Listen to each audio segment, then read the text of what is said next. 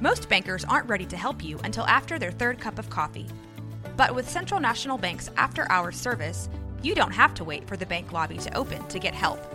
You can contact us from 6 to 8:30 in the morning or from 5 to 10 in the evening, and we'll connect you to a real, live, local person who can answer questions and fix problems 7 days a week. Bank different. Bank Central. Central National Bank. Member FDIC.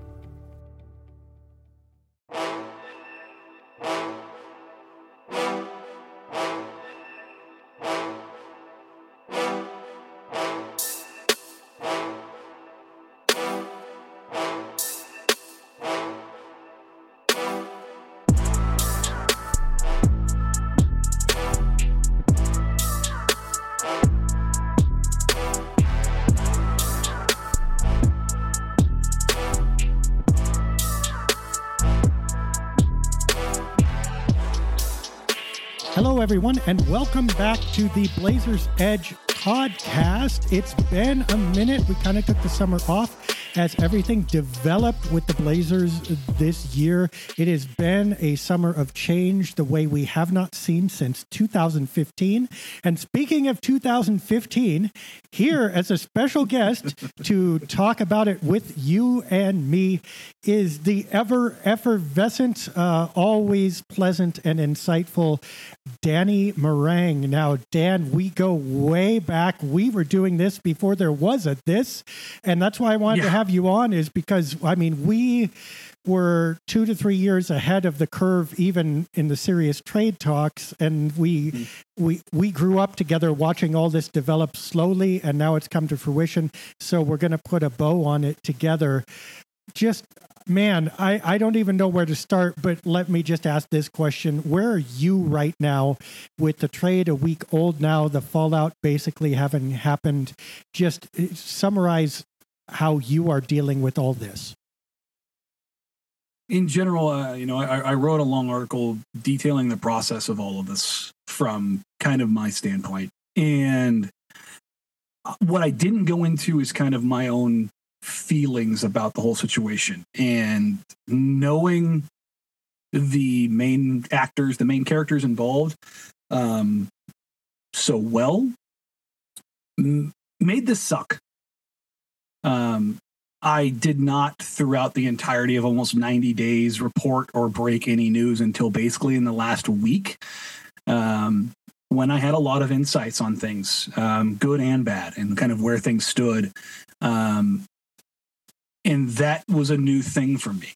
And personally, as toxic as things got between parties, and obviously with now news of what else is going on around with Dame's family, all of this is like I've known about this stuff behind the scenes, and it sucks. That part of it sucks. The personal side of all of this, every bit of it sucked. But from a basketball standpoint, I'm glad, and I have talked about this for a very long time, that a decision was ultimately made one way or another for this organization, truly for the first time since 2015. Yeah, just reflecting personally, that's an inversion, I think, for you and me, because it used to be when we were talking about, and mostly it was CJ McCollum trade talk, but also there was some Damian Lillard trade talk, although that intensified after you had gone on to other things and I had other podcast partners. But still, we had some of it. And every time we'd just get destroyed. And personally, it was okay for us to talk about that. I don't think you had any qualms. I didn't have any qualms. This is kind of just business, thought exercises and stuff. And personally, no effect. It was all right. And emotionally, we were okay with that. But professionally, we got hammered for that stuff, right? We did, yes. And now that it's actually happened, professionally, everybody's okay. I haven't seen a lot of fallout that's been like, this is a tragedy for the Blazers, or I hate this. Now, there was a lot of anticipatory grief because of the lag time between the trade request and the actual execution, and people got that out early. I get it. But there wasn't this big landslide of, oh, this is terrible, or, oh, we're going to miss Dame, or whatever. But personally, this sucks a lot more than we thought it would. So it's like the inversion is real. 100%. And that part of it, and the basketball side of things, like and this is Blazers fans in a nutshell. The greatest player or second greatest player, depending on how you look at things, in your franchise's history is now gone, and yet somehow they're going to win 7 more games this year than they did last year. That's Blazers fans in a nutshell. And I just look at that and I go, "You're insane." You're like, I get it. There's a process of grief and how you deal with it. This team is not going to be good, and that's okay. That's entirely okay. They are going to be fun, and there are legitimate new whole storylines that have not been there again since 2015, since LaMarcus Aldridge left the franchise. And on that side of things, it's fun, it's interesting, but you cannot excise someone like Damian Lillard just out of your life, even as a tangential Blazers fan. If you are a dyed-in-the-wool, just everydayer, it hurts. The number of texts and DMs that I've received from fans of, "I'm happy this is over, but this hurts." In some vein of that, it feels like, I'm losing a friend or a family member. Yeah, it's because he was in your home 100 times a night for 11 years. That's a lot. And so I don't expect people to just get over this quickly. But that's the reality of this business, is that you do need to get over it quickly to be able to appreciate what's next. Well, and let's stop on that point for a second, because Damian Lillard has had unprecedented access and primacy in the consciousness of Trailblazers fans. Now, Clyde Drexler was the closest because he also spent, 11, 12 years here, right? Mm-hmm. But Clyde had a lot of teammates and, a Hall of Famer coach when he was young. And so it took him a little ways to get to be the Clyde, right? And really, he took hold the strongest right around 1990, and he was gone in 1995. So, and he was injured in 94. So there was like 3 years where he was the man, but no social media. He wasn't very media. Well, it's not that he was unfriendly, but he was not. It wasn't media charismatic. Yeah, exactly. Yeah. So he'd give a nice interview, in it to win it, and there we go. And everybody picked it up and parroted it, but he did not have the social media access, the cachet with the public consciousness that Damian Lillard does. And Damian Lillard had really since moment one, because he came into the void that was left by Brandon Roy and Greg Oden going down. He came in just after those hopes had died. In that era, the shovel had just patted dirt on that. And it was, you remember, I don't know that many Blazer fans remember, it was depressing. It was terrible. And all of a sudden, here's this kid who redoes the Rookie of the Year, right? And, Brandon Roy did this. Maybe we got another Brandon Roy. And then the Blazers go to the playoffs, and then they make the second round, and you're going, wait a minute, maybe better than Brandon Roy? And then we had another little death with Aldridge, and then they come back the next year and, of course, win 45 games and, exceed predictions by somewhere between 15 and 20. And Lillard takes the microphone, and it's like, this is my team. And it's like, well, all right, let's see what happens. And then you have this run of just media savvy and Gatorade and State Farm and national recognition, All-Star Game, All-Star Saturday, doing all the things. Rapping. The face of a shoe brand with Adidas. I mean, you name it, he did it. Showing up on ESPN all the time. Showing up. So anyway, my point being, unprecedented, warming into the consciousness of Blazer fans to the point that you never hear Blazer Mania anymore, ever. I know it's old, but it was still existing pre-Dame. You hear Rip City, but only as a description of the team. You don't hear people use that, Rip City. Yeah, no, nobody's cheering that anymore.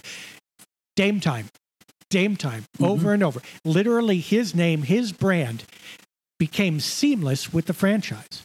So this is a transition and a loss in the popular consciousness of something that has not been experienced ever before in the same way. Yeah, and from a media standpoint, I wasn't in the locker room in the early years because of a general manager who hated my guts. You too, huh? But I do have a long-standing relationship with Dame, and the one thing that I will say, I've asked around. There is only one instance instance that I know of that Damian Lillard did not step to the podium following a game in his entire career. One. It was at 840 something games between the regular season and playoffs. Once he had a bad night, he got pissed off. He didn't want to go up, and he never did it again. That is not just different for the NBA. That is different for sports, good, bad, or otherwise. He might be the most just get it guy in professional sports when it comes to the media. Always has been, probably always will be. There's just something about him and a general honestness and truthfulness that for a player of that magnitude, of that exposure, of that success rate, that we will probably not see again for a very long time. And there's something about that and that bond and being so familiar to fans and so accessible to employees and so accessible to literally everyone in his life. I posted a tweet of after the trade of give me your favorite Damian Lillard memories. And there was a lot of .9s and there was a lot of waving goodbyes to Paul George and the Thunder.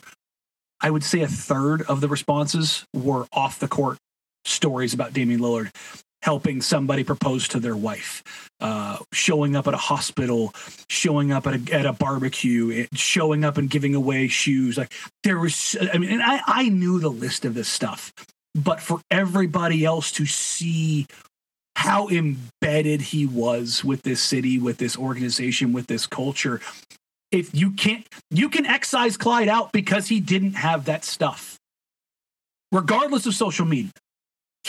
There has been no Blazer that has dug his claws more into a community and embedded himself in the fabric of a franchise more than Dame. And that's why, beyond the accolades, why he is that guy, why he is constantly talked about as the greatest trailblazer of all time. Yeah, he didn't have finals visits. Yeah, he doesn't have a title like Walton, but Walton left in 5 years unceremoniously and didn't talk to the organization for 2 decades.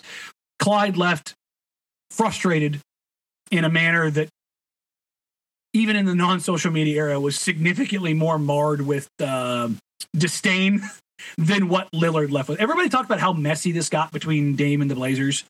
It got messy, but it didn't get messy to the extent that Walton and Drexler did. That's something I think that needs to be kind of reflected in all this. But it's the entirety of Dame. It's not just the basketball. It's not just the off the court. It's not just the media stuff. It's all of it brought together that it is a truly unique thing to have him as a part of this organization. Well, and piggybacking on that, and not to be too cynical, but there is a little, his brand. He is a master at the Damian Lillard brand to the point where, again, unquestionably, that brand arguably has become far more important than the Trailblazers brand. Clyde Drexler, when he left, was a Trailblazer. Bill Walton, when he left, was a Trailblazer. Damian Lillard is the Trailblazers. Yes. And he, all of that you're talking about, plus the description of his roots, plus the never losing the Weber State kind of small town, loyalty, underdog mentality. I'm just like you folks. I'm here with you. I want to win it here. It is possible to make your stage bigger just by being on it. You don't have to move to a new stage, right? Down to the fact that he ended up going to the Milwaukee Bucks, who is not the Miami Heat even, let alone the New York Knicks or Brooklyn Nets, right? That brand has never been equaled anywhere in the Northwest. I mean, it is. And by the way, this is how he became who he became in Portland, Oregon. And prior to him, it was claimed that this could not be done. That in order to have a successful national brand, you had to be in LA or, New York or somewhere flashy, Chicago. Okay, no, he did it in Portland. Now, he outgrew Portland's stage, sure, but I have to think that there is at least some hope because he did this for whatever reasons and whatever, whether he takes that success with him or not, that he has pioneered something that, yes, you can be relevant on an NBA team like this, if you are good enough and if you are savvy enough. I wholeheartedly agree. Damian Lillard is a brand that is not just ubiquitous with Portland, but is a global brand. This is a guy who almost every single year in the league in Portland had a top 10 selling jersey. He was the face, and it still remains the face of Adidas basketball. I mean, again, when you talk about underdog brands, Adidas is not Nike. Remember, they tried to find, is it John Wall, is it James Harden? No, it's Dame. Dame is the face of their brand. And you look at the players' shoes, it's Kobe's, it's Kyrie's, then it's Dame's. As far as players that wear signature lines, Dame has a shoe like that everybody wears in the league.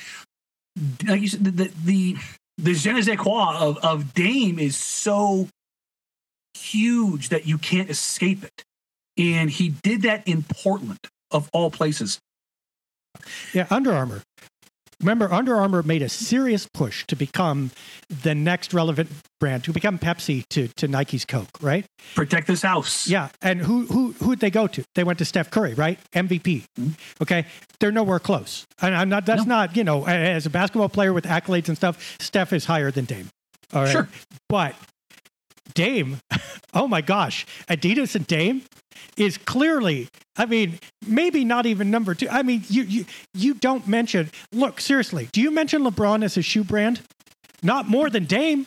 No. You may, but certainly not. I mean, any conversation of top shoe people has got to include Damian Lillard in this generation. Again, as we said. Which is, again, it's just insane to think about in Portland. That's the thing about this, is that him and his business partner, I should shout out Nate Jones here, for building a brand that just became bigger than anywhere else. And I will tell you this, in talks with Dame, it kills him that he wasn't able to deliver it here. It genuinely does. Now, like I said, I wrote that article when he called me about a week before the trade demand went public. That it was basically, it was over. And we talked for 2.5 hours deep into the night. And we had a lot of those phone calls in the first couple of weeks throughout all of this, because he was going through it. And he never said this, but I think he just wanted to talk to somebody who knew what his career was, who understood what he had done and what he felt like he meant to this city. And a lot of what we talked about was not the accolades, but the experiences, the memories, the ups and downs, how the LaMarcus situation, the relationship between him and LA kind of went behind the scenes, and how he would have done some things differently, how he wouldn't change other things, and the opportunities that he wish he had they done X, Y, or Z, and the opportunities that were denied to him because of other things. And it was just understanding a lot of what he truly was and what he truly means. It was, and it is still one of the most impactful conversation in sports that I've ever had. And those are the things that will resonate with me till the day I die. Like that group of conversations over a couple weeks are the things that I will tell my kids about. Like that's the way he hit home for me. Yeah. In a lot of this, there's just no way for me to put it into words. Yeah. So I believe that everything that Damian Lillard said was genuine. And by the way, I believe this in a way that I don't believe quite the same way about LaMarcus Aldridge, although I do think that I don't think LaMarcus was lying. But I think there was some PR savvy and spin in some of the things that he said leading up to his departure in the years prior, right? They asked him to say, well, yeah, we know that. Part of the greatest trailblazer. By the way, there are people to this day. We said that. We told people that. There are people to this day who don't believe that, right? Oh, Blazers such lies, but yeah. All right. So anyway, I believe that Dame really felt that his best destiny and his best past path forward was literally leading the Trailblazers to a championship. And that's what he wanted to do if he could write the movie of his career. That's how 100%. he would have scripted it, and no other direction. I think there might have been some naivete in a few ways. Understandably so, because let's say this too. Damian Lillard was the master of his ship, and was even before LaMarcus left, but really after. Damian Lillard wasn't in an echo chamber. Damian was the chamber. When Dame spoke, it was E.F. Hutton. Everybody listened, and there was no counterbalance or no limit to what he could dream. Right? And so I think that along with that comes a certain naivete, appropriately so, about whether it was possible given the way things were going, about how things were going, and, various other things. So I'm saying it's not that Dame was naive, it's that anybody would be in that situation where your voice is earnestly hopeful and there's not a lot of counterbalance to it, right? No, you're talking about one of the most earnest believers in his own brand, and I don't mean that in a negative connotation. There's a line, I can't remember the exact quote, but when they asked him early in his career, I was going to say year 3, year 4, maybe year 5, about being a general manager, he said, I could never do it. And somebody kind of followed, well, why? He goes, because if I was, I would still have Sasha Pavlovich on this team. And that was not a shot at Sasha Pavlovich or anything along those lines. It was that he has unbridled loyalty of, I can win literally with anyone. He did not go into seasons thinking, let's take the Tony Snell, Cody Zeller year, when everybody just laughed. Like that's what Neil O'Shea brought back. Really? He looked at that and went, all right, I can work with this. I can make I can get it done. I'm going to be better this year. I'm going to be even more special this year. I will take another step. I have it in, and that's not fake. He genuinely believed that he could find a way to elevate this team, elevate this franchise again, based on his own will and unlocking something in his guys. And there's just so few guys who genuinely believe that. He has a mutant-like self-belief. Everybody at this level has got an ego. Everybody at this level believes they're the biggest, baddest dude on the block. That's not new. But there is a level of belief that rises to almost insanity with Damian Lillard. And I mean that in the most complimentary fashion. Like I said, I wish I could be as petty as Damian Lillard. I'm an incredibly petty human. I am a petty Olympics gold medalist. Damian Lillard wrote the book on being petty. And again, I mean that in a complimentary fashion. He will take anything, and I mean anything, that could possibly be perceived as slight or doubt or disbelief, and he will pile those chips on his shoulders. And then he will use that to motivate him, and he will work, and he will work, and he will work, and he will work. There are the number of times he has told me about player X, Y, and Z. This player is more talented than me. This player is more talented than me. This player is more talented than me. This dude's one of the most talented dudes in the league. They're not successful because they don't believe and they don't work. And he would say that, and I'd sit back and I'd watch that player over the course of a couple weeks, couple months, or go back and look at something, and then I'd ask around, and you'd hear that, yeah, they don't. They don't work like Dame. They don't work like Giannis. There's like probably 8 guys in the league who have, I hate using this, but the Mamba mentality, the completely irrational level of work ethic, the kind of thing where you're just like, buddy, you need to take a break. And that's what helps a 2.5 or 2 or 3 star prospect from Brookfield go to Weber State and become a top 7 pick, top 75 players, and probably one of the 10 best point guards to ever play the game. And that's what just kind of continues to make him so special. Granted.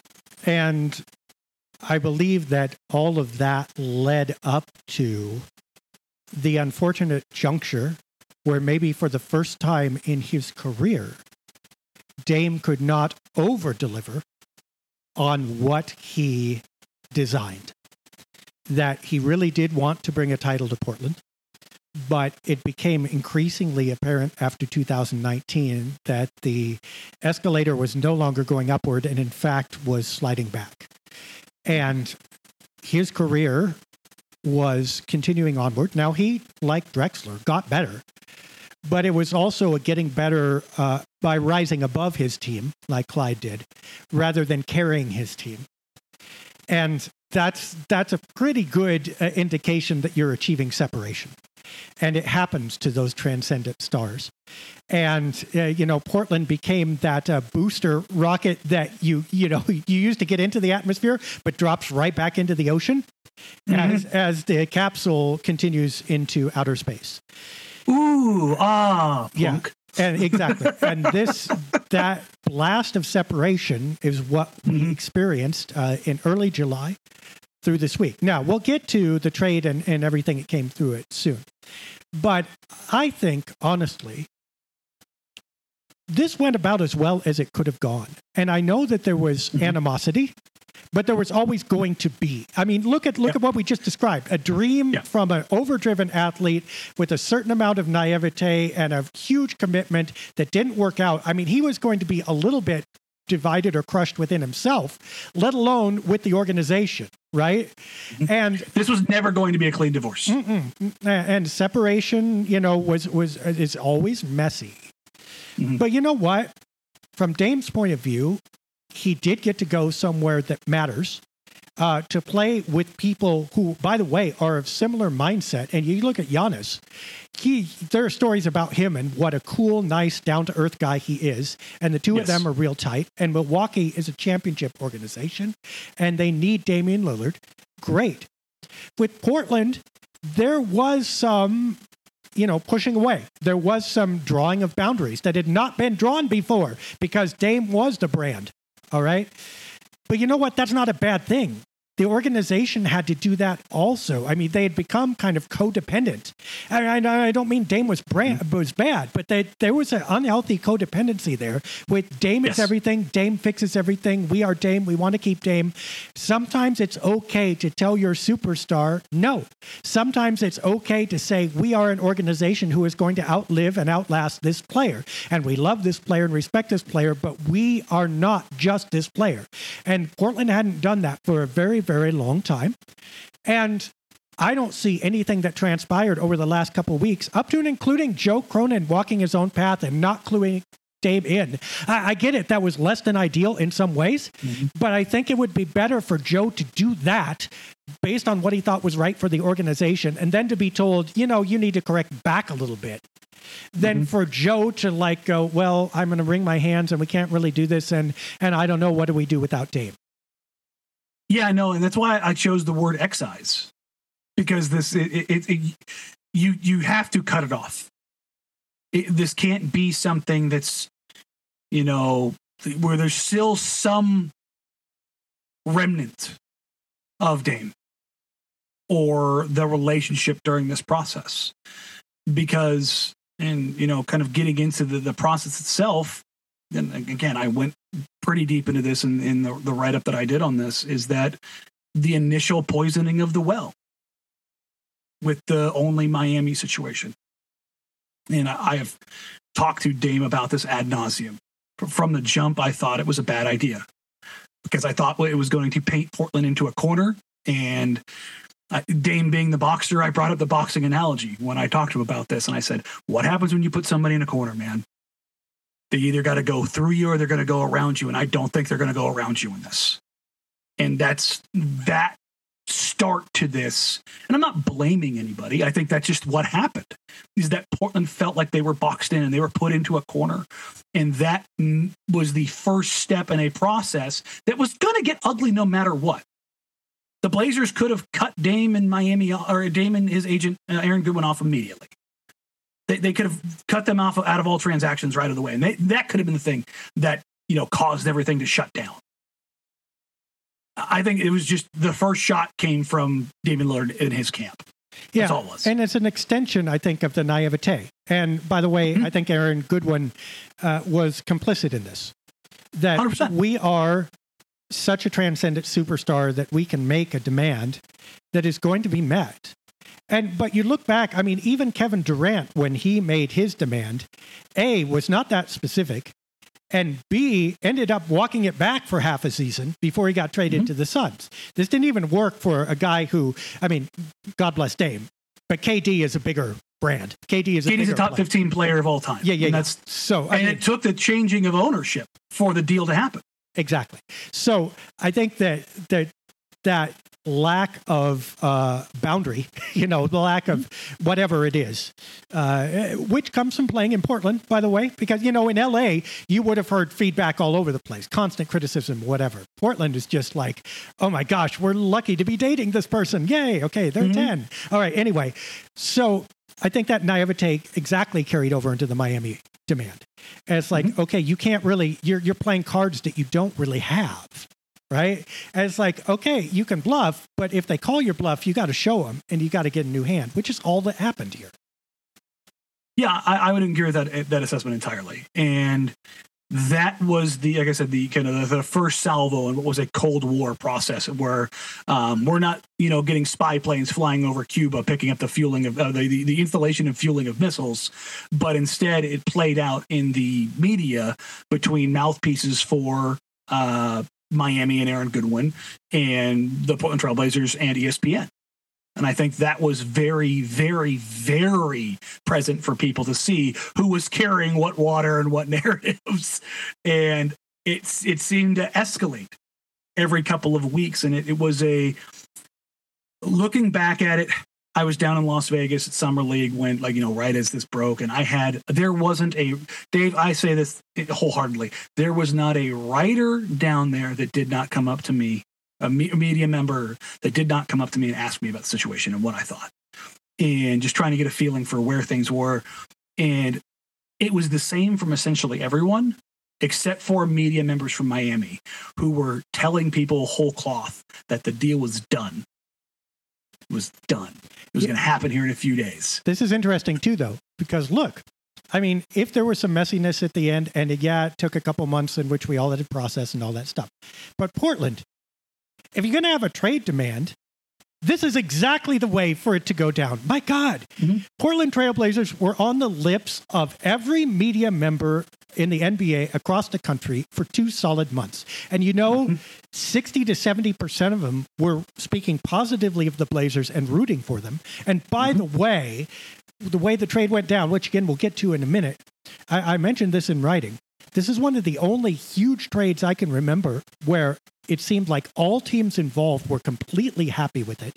And all media members across the board are going, yeah, everybody did all right. And especially, you know what? Portland did well. Joe Cronin acquitted himself nicely. I haven't heard a single person. Now, we can quibble, we can argue about that, and we will. There are pluses and minuses to the haul Portland got. But given the circumstances, they did great, and everybody is saying so. I mean, Portland, you stepped on the national stage. You were batting against Randy Johnson, who was supposed to strike you out with 3 100-mile-an-hour fastballs. You not only took him to a full count and fouled him off 17 times, you hit at least a double, if not a homer, off of that last pitch. Dude, and everybody saw it.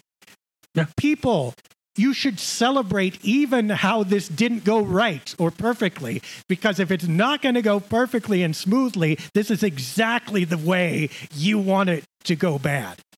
Without a doubt. And that's the thing is that we talked about the Goodwin/Lillard camp missteps in the process. Joe Cronin made missteps, whether it was the exit interviews or the initial statements after the trade request. I flagged the July 10th press conference in Las Vegas as the first time the Blazers wrestled the rope back of public opinion, because they were getting their ass kicked, Dave.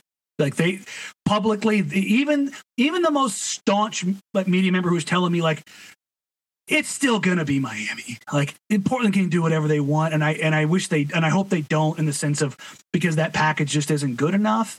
But even those defenders, and I'm talking people who have been in this business, TV, print, whatever, for 40 years, who are like, in the end, that's how this stuff goes, and even those people, I got text messages after that press conference saying, well, maybe I'm wrong, and it was one of those situations. And the narrative rope that kind of got, tug of war the entire time through this process. I thought basically from that July 10th press conference on, Portland had the flag well over their end for the majority of time after that, regardless of the repeated attempts by Dame's camp. Right. And by the way, I don't think we're insulting Dame at all by saying this, because Damian Lillard left Portland for Milwaukee with his brand completely intact, and they had tens of thousands of people to welcome him. The media is expecting him to help lift Milwaukee back to glory. He is 100% spotless in this, okay? They're the betting favorite for an NBA title. Exactly. His brand did not suffer a bit. No. It's just as big and will replay in a new place. He didn't lose anything. But Portland, in kind of becoming the antagonist, also restored their own brand.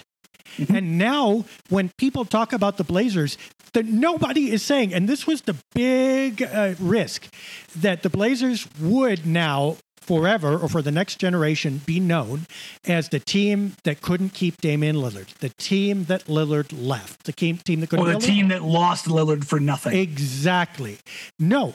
When people speak of Portland, they're going, well, Damian Lillard's moved on now, but DeAndre Ayton, Scoot Henderson, let's see what happens. Nobody's thinking Portland's going to just take over the world, but they're saying, you know what? All right, the Blazers they're in integrity. A good place. Yeah, they're in a good place. They have a shot. They have reset in a reasonable fashion. This was not the narrative when this trade request went down in July. No. It was the poor Blazers. They are stiffed at the party.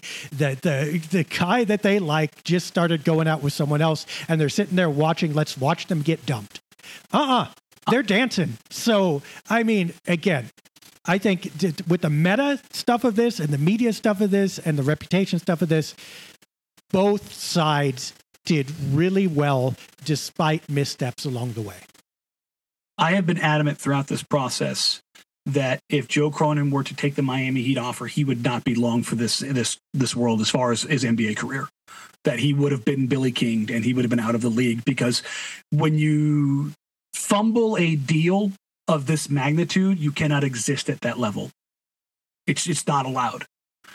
And that he didn't is a testament, and to the point that you said, where every team came out ahead in this, in both public and private conversations that I've had with Joe. There's a thing that he has maintained from the jump about doing deals. He wants to be able to get done with a deal and have everybody feel like they accomplished the goals that they wanted to accomplish.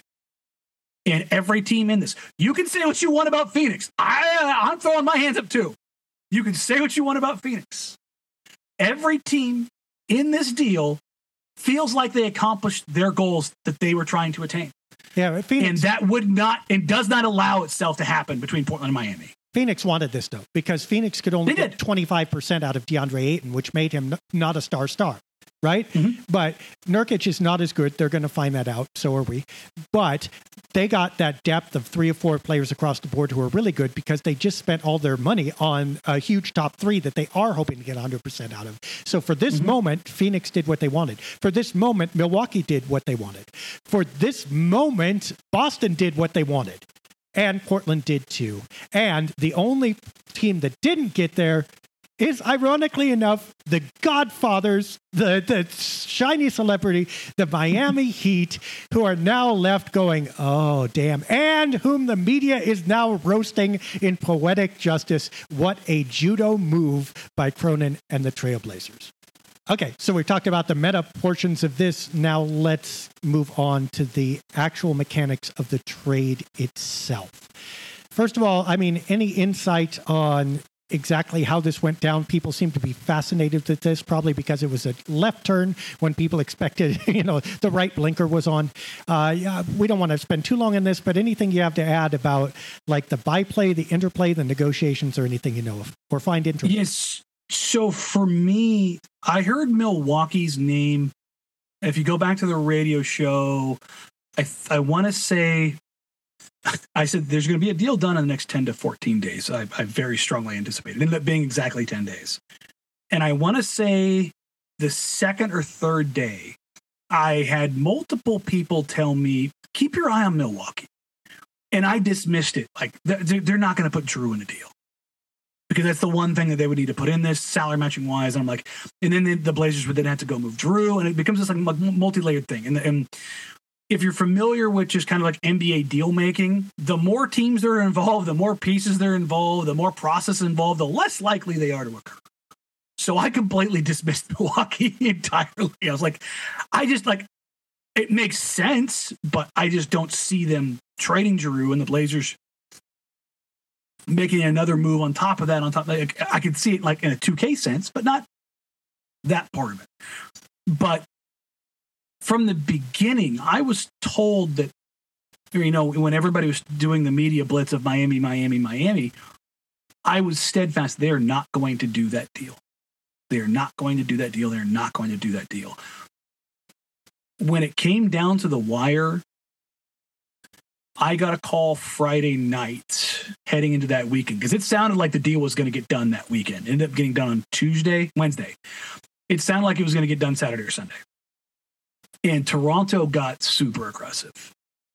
I think Chris Haynes reported on it the other day, and I got this message right after it happened. OG Anunoby told Dame, "Welcome to Toronto." And it was OG had no inside information. He was just reacting based on what was heard on social media, and he thought the deal was basically done. I had heard as well that Toronto had ownership pushing Masai Ujiri to get this deal done. It was Toronto is heading down very much the same path as the Trailblazers were a couple of years ago of deciding which way they need to go with guys. They have multiple guys that are up obviously for contracts, and they've got a young guy and Scotty Barnes, the whole situation. What I'm still unclear on is whether or not that the final offer included OG Anunoby or not. I have gotten mixed reviews. Most of them have said that he was not offered, that it was some version of Gary Trent Jr., Grady Dick, Precious Achiuwa, necessary salaries in a pick and a swap, which nice, like a Grady Dick and a first, and Precious Achiuwa, that's fine. Like that's okay, but without OG Anunoby, it's kind of working as another piece to either keep or trade, like the Blazers did with Drew Holiday. Then it doesn't add up as much. It's okay. It's not OG. Yes, correct. I was also told that I believe it was 4 teams submitted legitimate offers for Damian Lillard when it was all said and done. So this idea that Miami was the only team, Miami was not in that, of course. That Miami was the only destination. They just needed one. And once they had one, they had 2. Once they had 2, they had 3. Once they had 3, they had 4. It wasn't this huge swath of teams, but there was competition for offers when the final bell rang. And that should not get lost in this.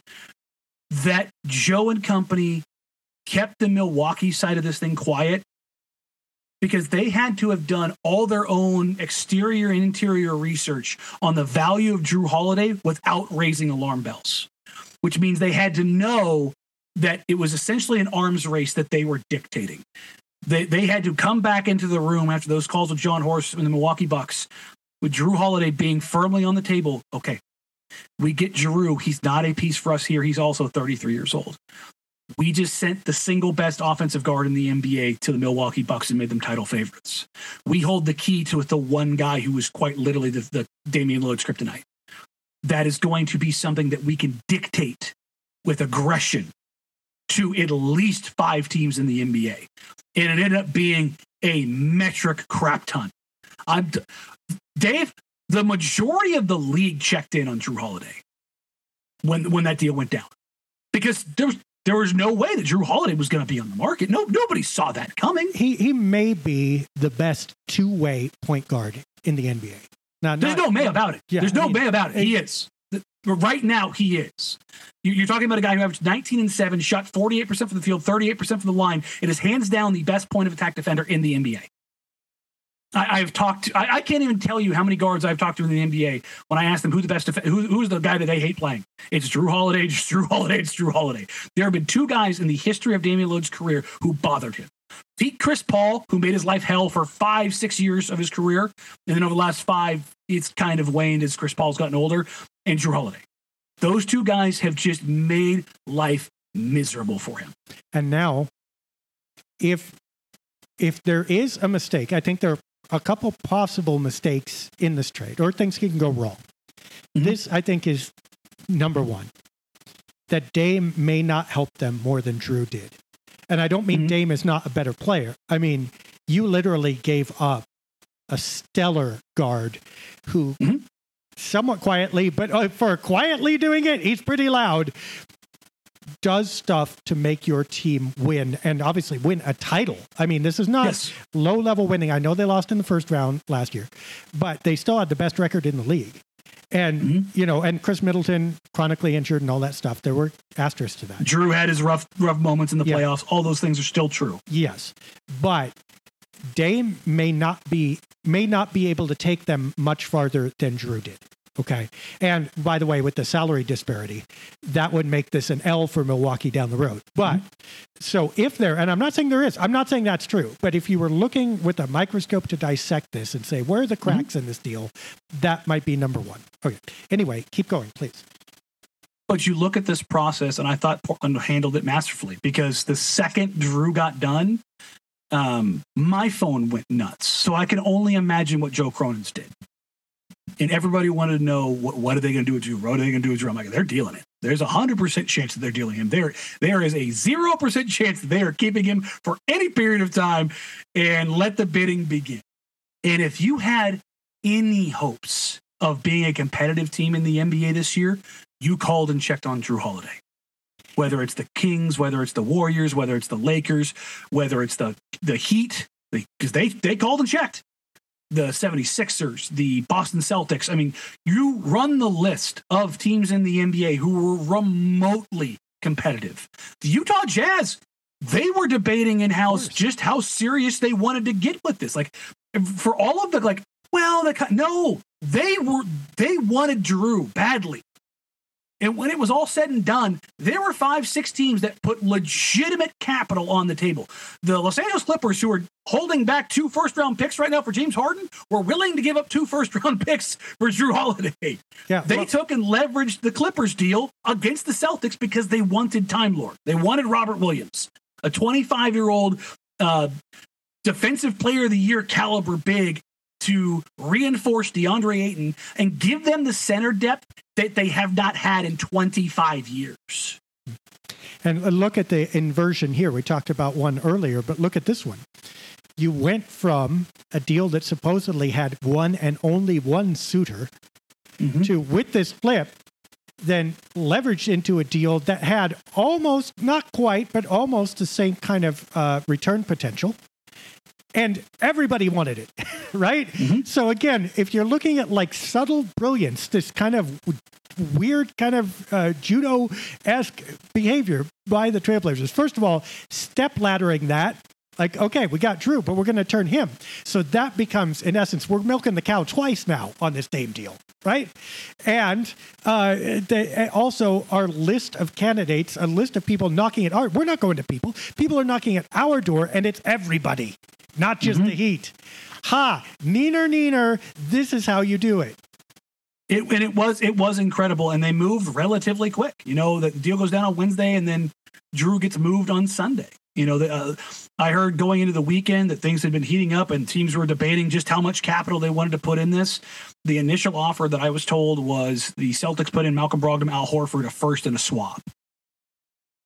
And the Blazers shouldn't have taken that deal. 37-year-old Al Horford isn't doing any good, and they can't do the same thing that the Thunder did with him, which is kind of park him at home for a little while and then try to trade him down the line. That doesn't do the Blazers any good.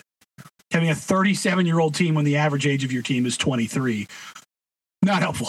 Not helpful to anybody. So, especially one from a guy who, you know, is playing for a team that has title aspirations. So that wouldn't have been a good position to be in.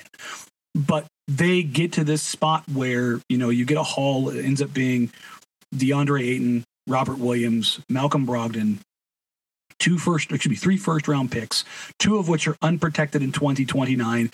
Milwaukee's is not only slightly, it's significantly more valuable. Dame will be 39. He's not going to be in the NBA. His contract is gone. Giannis will be the same age that Dame is now. And is he even going to be in Milwaukee? And I believe the stat is that the Milwaukee Bucks, up until Giannis's 4th year, they had been in the lottery, the top 10 in the lottery in 16 of 27 years. And by the way, that's just history, because you don't have guys wanting to go to Milwaukee. Right. And Giannis's game is predicated on his hyper athleticism. And I'm which not will fade with age. He won't, yeah. It's not saying he won't have it, but that one injury or some erosion away from, them being normal. And I mean, 7 foot, 280 pound dudes who beat the hell out of people for a living don't have any wear and tear into their early and mid 30s. Yeah, exactly. Yeah. So, yeah, I mean, and by the way, either of those picks can be used because Portland still has their own pick. So now that's 3 picks. You've got to believe that some of those can be used for trading capital down the road. So the fruits, This trade is likely to keep on giving. Not to mention the pick swaps, which also count. And if something goes really south in Milwaukee, those are unprotected pick swaps as well. Yeah, you control a Milwaukee draft for 3 years, essentially. And this is also, it doesn't account for Malcolm Brogdon's return. Malcolm Brogdon is a guy who I know multiple teams have checked in. And while the Blazers, I don't believe, are in any hurry to move him, I don't think that they're going to hold him until the trade deadline either. There's been talk out of camp about, that they're excited to have him and they're going to lean on him and all those things. I'll believe that when I see it, because there's 96 minutes between the 1 and the 2 position, and between Scoot, Shaden, and Anthony, those minutes are gone. Like between the 3 of them, if you give them each of them 33 minutes, there's your minutes. Like they're gone. All right. So you give Shaden 5 or 6 minutes at the 3, and that's all you can do. So trying to shoehorn Malcolm Brogdon in for 25 minutes a night is just, I don't see that it's something that can work. Yeah, but you know what? As you said before, no one will replace Dame ever, or his leadership, or we're not even beginning to talk about that. But if you want steady guys who are good to have on your team for the culture and the locker room, Malcolm Brogdon's not a bad guy. I mean, he's going to be helpful. I think he knows the score. I think it's the same way Drew was. Drew that had that report afterward. Hey, I thank you, Joe Cronin. Love what you did. Thanks for communicating. Very good. And I think, funny enough, there isn't a team in the NBA outside of the Miami Heat who have ever mentioned public dealings with the Portland Trailblazers, Joe Cronin, as being toxic or unmanageable. Now, you had the reputational shots fired by the Golden State Warriors over the Gary Payton II stuff.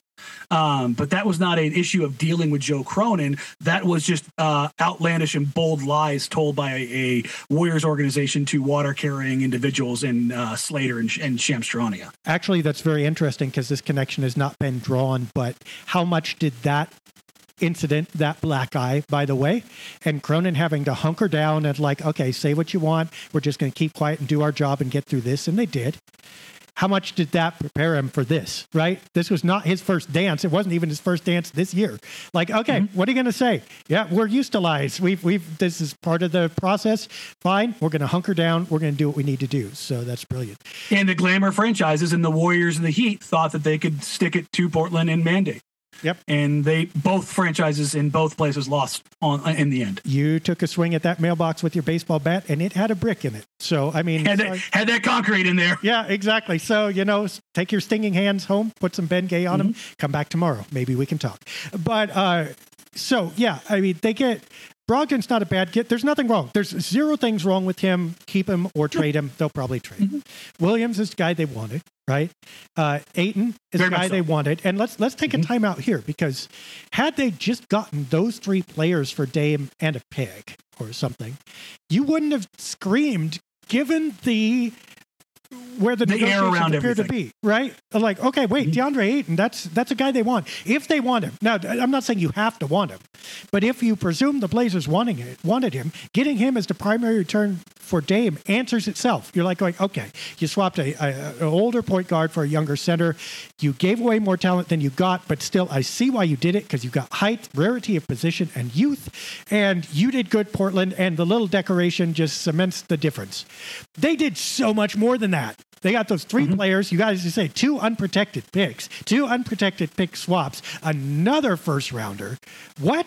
I mean, and what? Let's rewind back to the beginning with Dame's trade demand. What is Portland going to ask? Everybody's going, well, they want a young player, right? And they'll want a bunch of draft picks.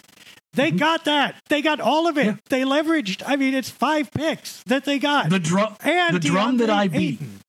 That part. The drum that I beat, that I put this out on social media across the board, and I tried to tell this to Miami Heat fans.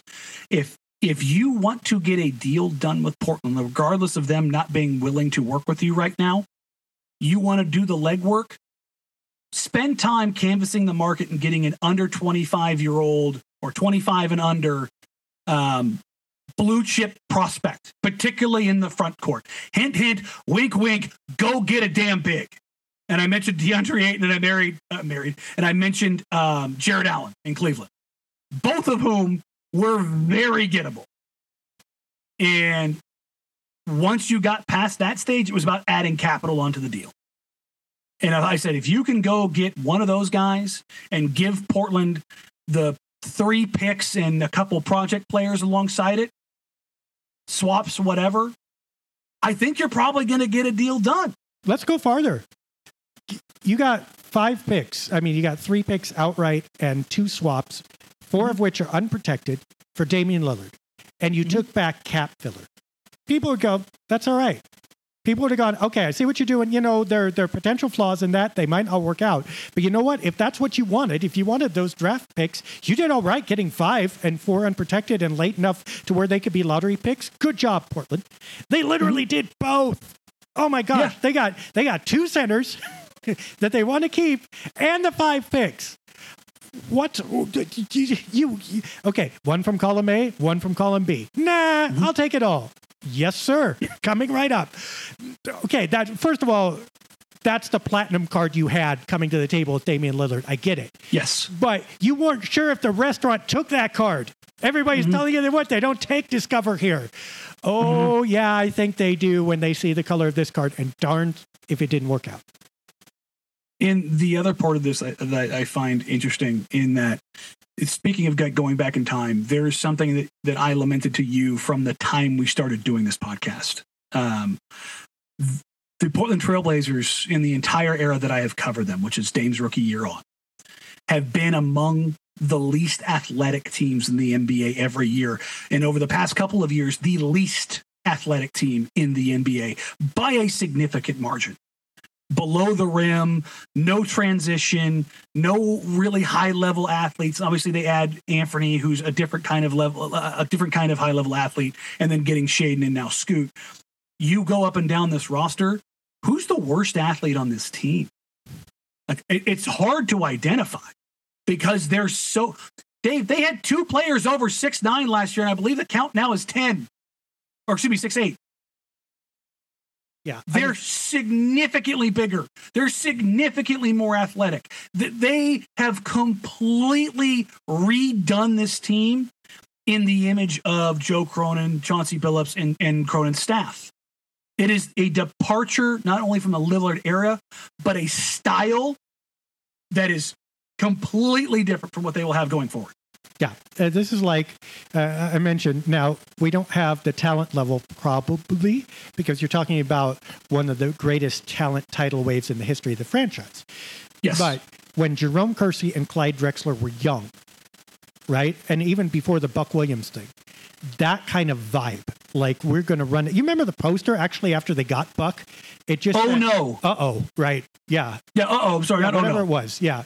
And it's like, okay, that's this. Now they're young. They're young puppies. They're not going to, the rest of the league's going to let them charge at the red cape and go, yeah, okay, we'll take the win anyway. But you know what? There's going to be some thunder coming down that court and you're not going to be able to blink. And there are going to be some nights, Blazers fans, when opponents kind of take a night off, when you're going to see this team rumble. And they're going to go out to departure the night before, have a few drinks on a rooftop bar, maybe have too much wine in Nostrana, and then stumble in there and get the crap kicked out of them. Yeah. Welcome to your hangover. That's going to be the Blazers. Your headache. And I love DeAndre Ayton's line about his first practice with Scoot Henderson. I'm sorry, not DeAndre Ayton, Robert Williams. That MFer is fast. That's what he said right out of the gate. And this is a guy who's playing with Jaylen Brown, Jason Tatum, like high-level NBA athletes on a nightly basis in the NBA Finals. And he looks at Scoot right away and goes, oh, that's a little different. Yeah. Well, and you saw it in Summer League instantly.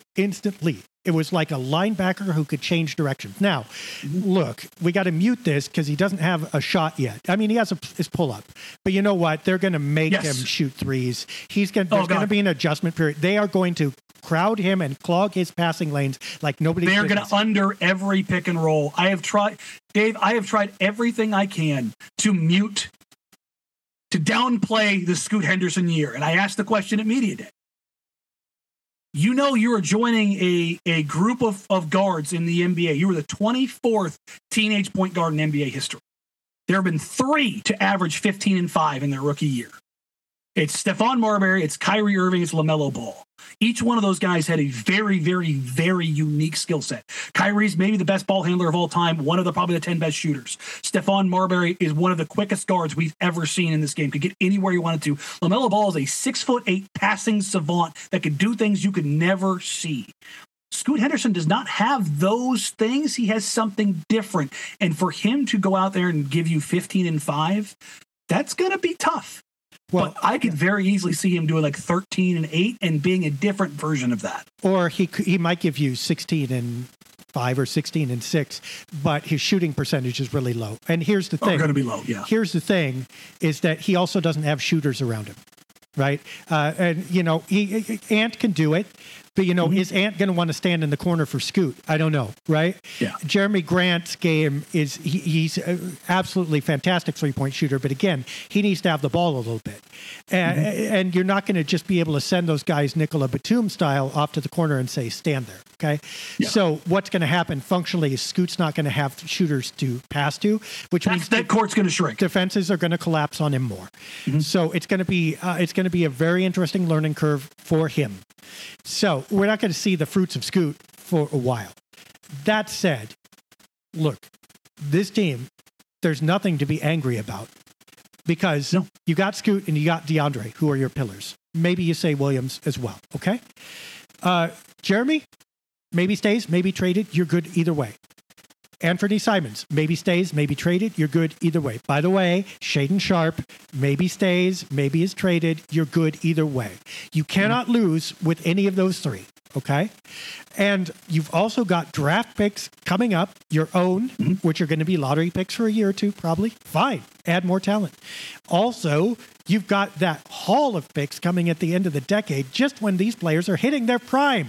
Right? When you need to have cheap players around guys or you need to make a move. Aiden's going to be 30 when those picks hit, and he's the old guy, right? Assuming they trade Grant before that. Same with Anthony Simons. At worst, they're 30, which means they got 3 or 4 years left of good, serviceable basketball as long as they're healthy. Then you've got this generation. You got Scoot coming up and Shaedon coming up if he stays. They're going to be like 26. 25. You're good. They're right about to You're entering the beginning of your prime. So you got guys at the top of their prime, guys who are entering their prime, and potential 4 draft picks that could be lottery picks joining them. Nothing wrong with this. You are absolutely set. It is a brilliant staggering of resources. What could go wrong? Those lottery picks don't pay out. You're not able to make the swaps. They don't matter. At worst, that turns out neutral, right? But you have the potential for this to turn out really, really well. Look, the Blazers, I have a hard time imagining giving the situation how they could have done better. And you know what? I'll whisper a secret. Had they gotten that player from Brooklyn that they coveted, I'm not sure it would have been that much better for them than this, because that would have been the only player they got, or maybe they would have had to send draft capital back. Right. I think that they actually, in terms of flexibility, in terms of future resources, and by the way, they saved money in the deal. They did. They got younger. They got more draft picks. They saved money. The only thing they did is they lost Damian Lillard, which, as we talked about, was significant. But realistically, the clock was running out on that anyway. I fail to see the problem. Yeah, by my math, they have approximately $7.4 million away from the luxury tax, which in the NBA is an infinite amount of room, considering we saw them at one point in time 2 years ago, I want to say $36,000 away from the luxury tax, if I remember right. It was incredibly close. It was one of those things where if an unlikely bonus hit, you were like, they may be in the tax. kind of situation. Exactly. So, and that's not even counting future. I mean, yeah, they saved a mint. They saved like, what was it, $125 million or something like that in their future payouts. And that's before they traded Drew. We got to wait till they move Brogdon on this, right? To see what the final financials turn out like. But they don't have a ton of money committed anywhere long term. There is a non-zero chance that they could end up being able to sign free agents somewhere in the middle of this. Which is insane when you think about it, because you have, 6 rookies on the roster, or six guys on rookie scale deals. Yep. So it is going to be interesting to see how this plays out. And that's, again, when I talked about in the very beginning, the questions that you have is that we aren't wondering, can Damian Lillard backpack this franchise anymore? It's who's going to carry the backpack. And I know everybody's immediate answer is Scoot. Everything that I'm hearing right now is it's Anthony Simons. That he's killing it at camp, that he is taking under that leadership role. Scoot might take that mantle in much the same way that Damian Lillard did after LaMarcus left. Dame was not the guy until that third year, and Dame was 24, 25. Scoot is 19 years old. It is incredibly hard. He's a child. He is a child in the NBA. It is incredibly hard, no matter how good you are, to be a leader of a franchise as a teenager. The times we've seen that happen starts with LeBron and ends with James. That's the list. You can't lead it. Kyrie Irving was a teenage point guard who was very successful his rookie year. The Cavs sucked. They were awful. He wasn't a leader. He wasn't their guy. He became a fantastic second fiddle, or second banana in the case of LaMarcus Aldridge. Exactly. Down the stretch there. Right. And it's going to be a slow transitionary period. But can Scoot get there? Absolutely.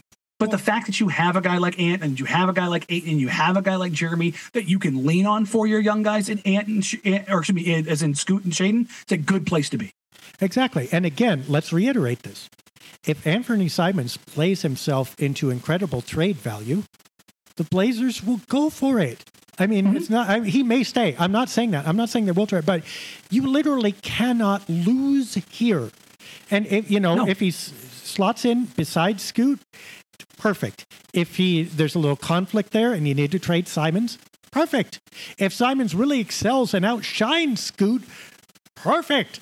I mean, you have this franchise went from before this setup to kind of a no-win scenario. You were not going to be bad. It's never bad having Dame, but you grow old with him and you kind of suck, or you trade him and then you really lose out. To right now, there's not much that can go that wrong other than you understand you're going to lose some in the short term, which, by the way, time out perspective, what have they been doing the last 2 years? They've literally had 2 lottery picks in a row because they were tanking, because they ascertained that they could not win. That hasn't changed. That's not going to plummet. That's just going to grow from where it is to hopefully where they want it to be, slower than you want it, but it's not like you gave up. This is not the 95 Drexler trade where you go, this franchise has to Control-Alt-Delete. It's not the Bill Walton injury where you go, we just lost a championship dynasty. It's, we stunk. Now we're going to stink a little bit, but we're going to be a lot younger. At least there'll be a legitimate reason instead of tanking. And you know what? The seeds for the future are pretty bright. Look, the season gets underway in less than a week with a preseason game against the New Zealand Breakers. It was a Tuesday night. You've got Fan Fest on Sunday. And I'll call my shot right now. With Anthony Simons leading the offense, he's going to put up 26 and 6 or better. He's going to put up numbers and you're going to go, oh, they're only going to win 28 games. But he's going to put up numbers where you're going to talk yourself into, is Anthony Simons, does he deserve to make an all-star game? Because they have good players. They're just steps away. But I'm very interested in this, Dave, because we have not seen this in my adult life where the Blazers hit a hard reset. They quasi-reset with the Roy Aldridge years after the Jailblazers. It wasn't like an active reset as much as it was a departure from the past. Well, yeah, I would argue that was a harder reset than this, but it wasn't a choice. I mean, yes, exactly. They had to fumigate, and then it's like, oh gosh, yes. What do we do? And then, well, draft picks, obviously, because it's literally your only option. Okay, yes. so this was a harder break, but also an involuntary one. Yes. This one, there were roads where they actually chose now to reset in this one. And that's what's going to be interesting about this is when was the last time this fan base was faced with this? Where a team, it's going to be fun, but they're going to lose a lot of games. They're going to lose 50 plus games. And how does this fan base handle it? How do they react? I think it's going to be easy in October, November, December. January gets a little bit more difficult. February gets a lot harder. March, how can they sustain? Are fans willing to not put up with? Are they willing to commit to this for 2 years? Because that's what this is. There's going to be 2 years of this. And as much as you can feel good about the return for Damian Lillard, there's going to be a Damian Lillard-sized hole that no one is ever going to be able to fill. Will fans be able to get to the part where it's a Scoot Henderson-sized hole or an Anthony Simons or a DeAndre Ayton that you can truly get behind in a matter of years?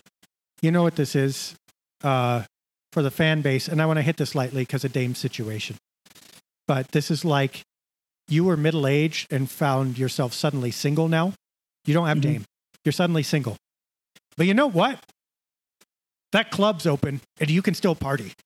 And you can go down, you're going to feel the bass in your chest, and you're going to drink too much, and it's not going to be good for you. You're going to lose 50. You can't sustain this. This is you. Okay, old man, you need to chill out. But you know what? In the meantime, if you can't have that back, it's going to be fun. Exactly. And that's okay. Credit Joe Cronin.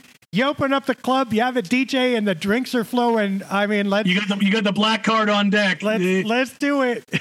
And then, you know what? In a couple years, when we've got this out of our system, maybe we'll be ready relationally to talk about, okay, this team can make a run at the playoffs. And to get serious. If they can, then it soon will become this team can make a run at the playoffs. And look at all these draft picks coming up that we can either use to restock with incredible players or trade for the veterans we need to put ourselves over the top so that next time we become Milwaukee or Boston and someone else is taking those picks in order to make us championship contenders. Interesting scenario. Dan, we're almost out of time here. So any last words that you want to offer? Like I said, I not to just plug it, but if you want to read my thoughts on this entire process, it's 5,000 words of why there doesn't have to be a bad guy in this. It's free and unlocked on my Patreon for everybody to read. You can search Jack Ramsey's Patreon or go to my Twitter page and it'll be there pinned to the top. Just not necessarily even just insight, just my view from this entire process. And I think I did my best to be as fair to every party concerned. It was not, as some other journalists have painted it, from one side or another, but also just emotionally kind of where I was throughout this entire process and kind of give a little bit of insight into this. And to be honest, it's the hardest thing I've ever written. And I genuinely mean that. And so it's, a relationship like that with Dame it's rare in this world. And to kind of go through that knowing everything it was interesting. So I just say give that a minute to read or 20 because I wrote a lot. Yep. As you know, Dave, I am prone to be long-winded. So and catch Dan on the Jack Ramsey's on the regular. We will be back as well, semi on the regular as the season starts. So you can find us here. For Danny Marang, I'm Dave Deckard. Thank you for being with us, and bon voyage, Dame. Wish all the best, best, and thank you for everything from an entire generation of Trailblazers fans who have never experienced anything like you. Welcome to Scoot Henderson, DeAndre Ayton, and company. And we'll be excited to see what the next era brings.